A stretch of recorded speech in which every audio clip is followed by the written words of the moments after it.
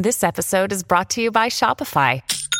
Forget the frustration of picking commerce platforms when you switch your business to Shopify, the global commerce platform that supercharges your selling wherever you sell. With Shopify, you'll harness the same intuitive features, trusted apps, and powerful analytics used by the world's leading brands. Sign up today for your $1 per month trial period at shopify.com/tech, all lowercase. That's shopify.com/tech.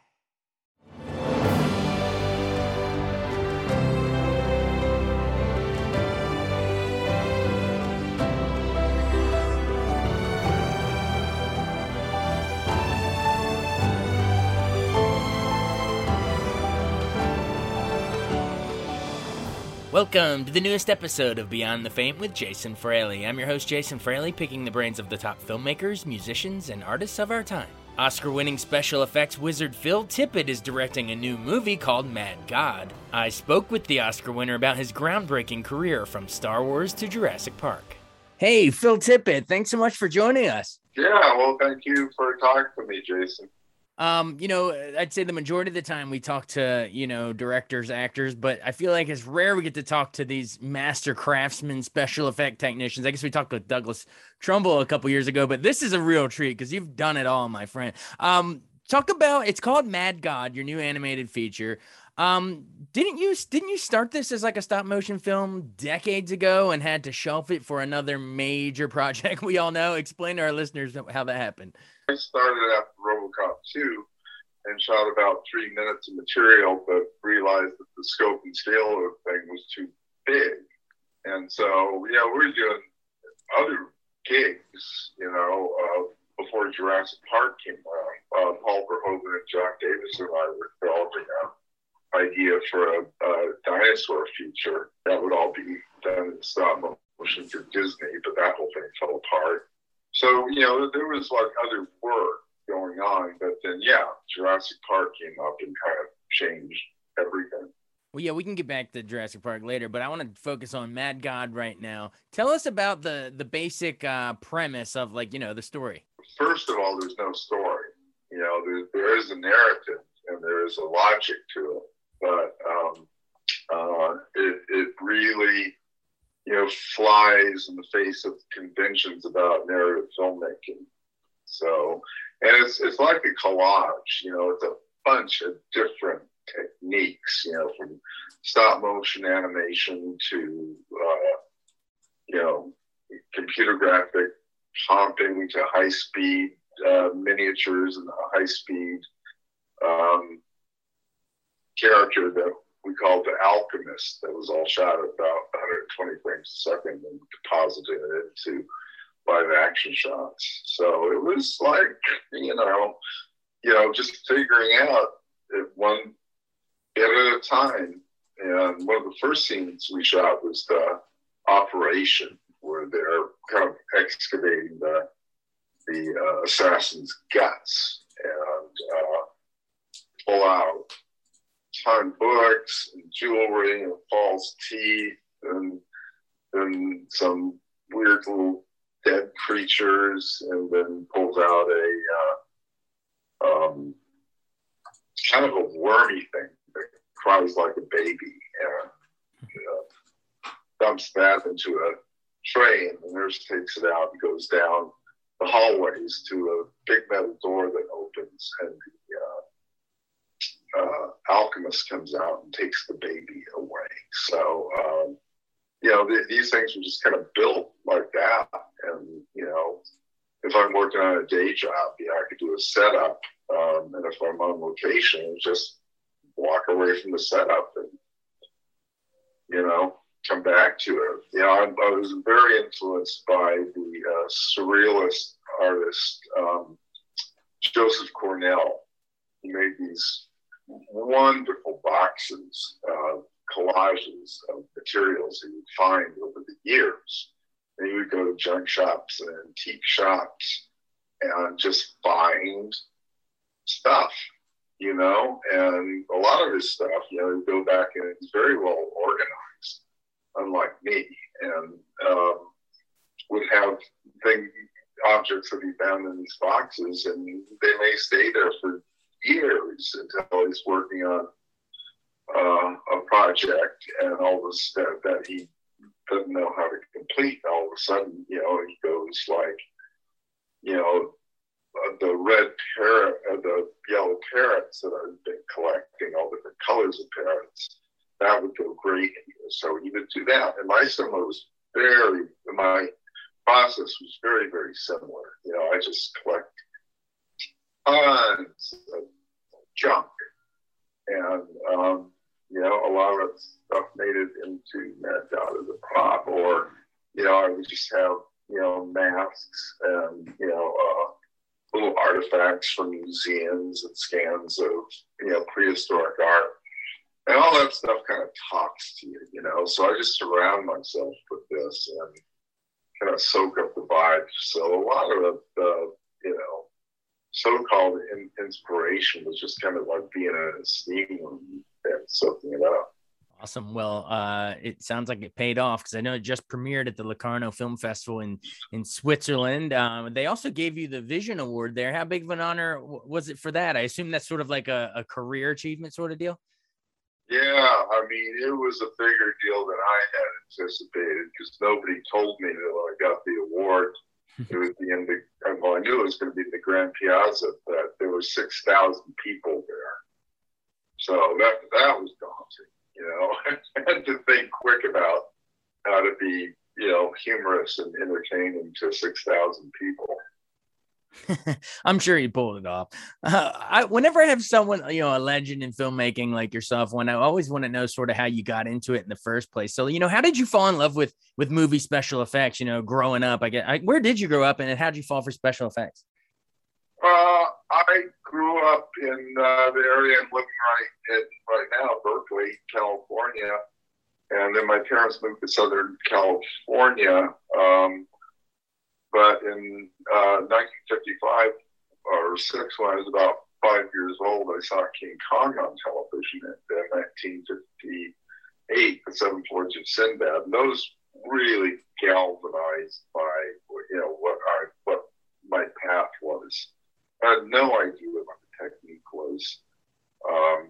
And if you watched the movie, you probably wouldn't be able to see it again for another 10 years or so on television. And this, I've talked to my friends like Dennis Fearon, was really helpful for us, as opposed to the information overload that everybody's getting, through the media and rapid access to things.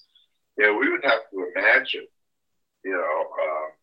and try and hold in our minds what we had seen. And that really led to the building blocks of the creative process, because you're just thinking and meditating on this stuff over and over and over. And so, that's how we did it. I'm bipolar, and so I don't get pressed that often, but my manic side is my superpower. I can just work and work and work and work and work and work, and until I drop dead. In fact, towards the end of the thing, my friends didn't tell me at the time, but then later they did. That I began to disintegrate, and I hated working on that job, and I just had to get behind the wheel, plow the fields, and I presented it.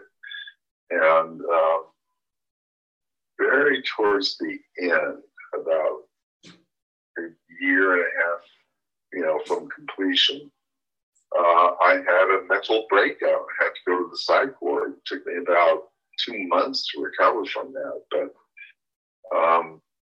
I went down this really dark path and became, a victim of my own movie. And it's similar to an experience that Carl Jung had. He worked on a book called The Bread Book for 16 years. And it's beautifully illustrated and written and calligraphy. It's just a gorgeous book. And after 16 years of working on that, he found himself lost in his own world. And unfortunately, his family was able to pull him out of it. And And yeah, it just all kind of came together. Well, thank you for being so open about all of that. And I'm glad that, like you said, you can take advantage of the manic side and crank out a lot of work and find some positive out of it for sure. Thank you for that. Well, my listeners will kill me if I don't at least ask you one question about, the ILM days, Industrial Light and Magic, all those breakthrough effects with George Lucas's Star Wars. Memories of like, how did you even meet Lucas and get hired? And like, what actual effects were you? I know it was the little mini chessboard scene, but what else did you do in Star Wars? Well, this was right at the very end of the schedule, and George wasn't happy with the cantina scene that he shot. He thought all the creatures kind of looked like Beatrix Potter creatures. So he was able to talk Fox out of some money to have a bunch of costumes made. And we went down, and so he hired Rick Baker, our friend, and Rick hired 4 out-of-work stop motion animators. And over the period of about 6 weeks, the direction from George was make as many space aliens as you can. And so we did that, went down to a little insert stage on La Brea Avenue in Hollywood, and George directed. We put the costumes on and acted in the costumes that we had made. And Carol Ballard was the director of photography. And so we went down and shot it. And while we were working on it, George would stop by once a week to check our progress. And he saw stop motion puppet that I had made as a teenager, and that gave me the idea to the chess set. Awesome. Well, I know you won like a special Oscar for that, at least for Jedi.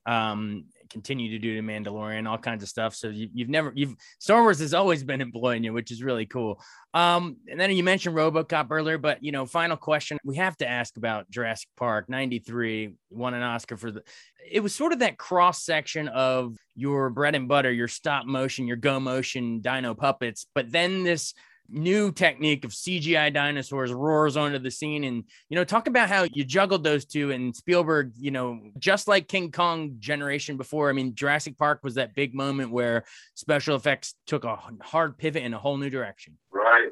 Yeah. Well, I'm friends with Dennis Muren, and Dennis had kept me involved. Sometimes he would call me over to ILM to look at, some of the first computer graphics stuff they were doing, like the stained glass man in Young Sherlock and the water snakey thing in the Abyss. And so I was aware of the progress of it, but thought that computer graphics were, only going to be used for, more kind of hallucinogenic effects that you couldn't get with stop motion. But, one thing led to the next. And, some of the guys at ILM proved that they could make a dinosaur that looked, real. And Steven just decided to go that way. And I reacted I was over emotional and got really sick with pneumonia and really depressed. I thought that's the end of it. I had to stay in bed for 2 weeks. But Dennis and my partner Jules, who's the CEO of our company, and my partner Craig Hayes at the time came up with the idea of doing this input device. And Dennis just didn't have the confidence in the animators that he had for Jurassic Park. They were all from Canada. They'd been all from Sheridan College, and they'd been trained with kind of classical Disney animation of squash and stretch and all that kind of stuff, and flying logos, but they weren't prepared to, do a reconstruction of an animal, behaving.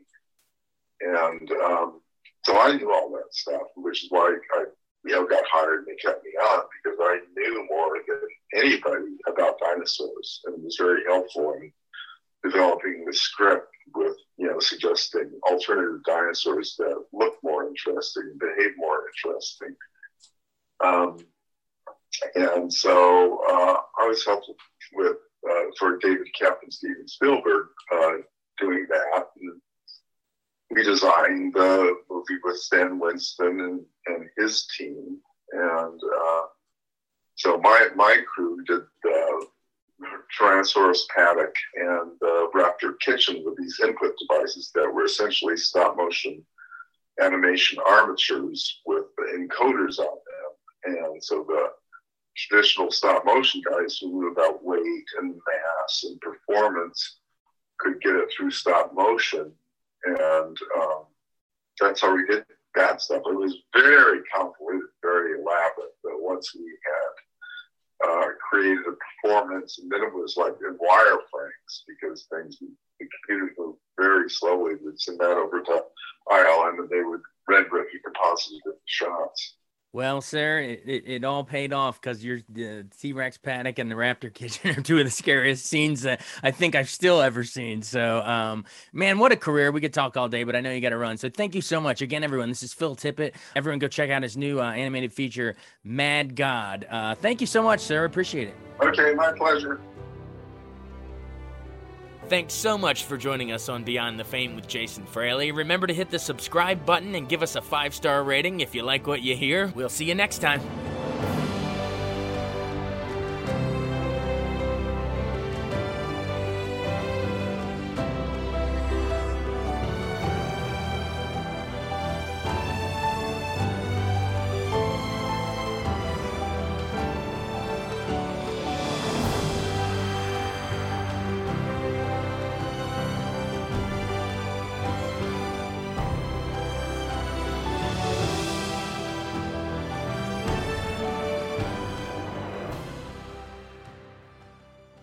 I wanted to take a second to tell you about an app I really enjoy. Living in the DC area is great, and Podcast DC gathers all of the local shows that I like all in one local app. Health, sports, local news, politics, and so much more. Podcast DC is the new local app with hundreds of DC area podcasts to choose from. I can earn exciting rewards just for listening and share the podcasts I love instantly. Available in the App Store or in Google Play, listen local with Podcast DC.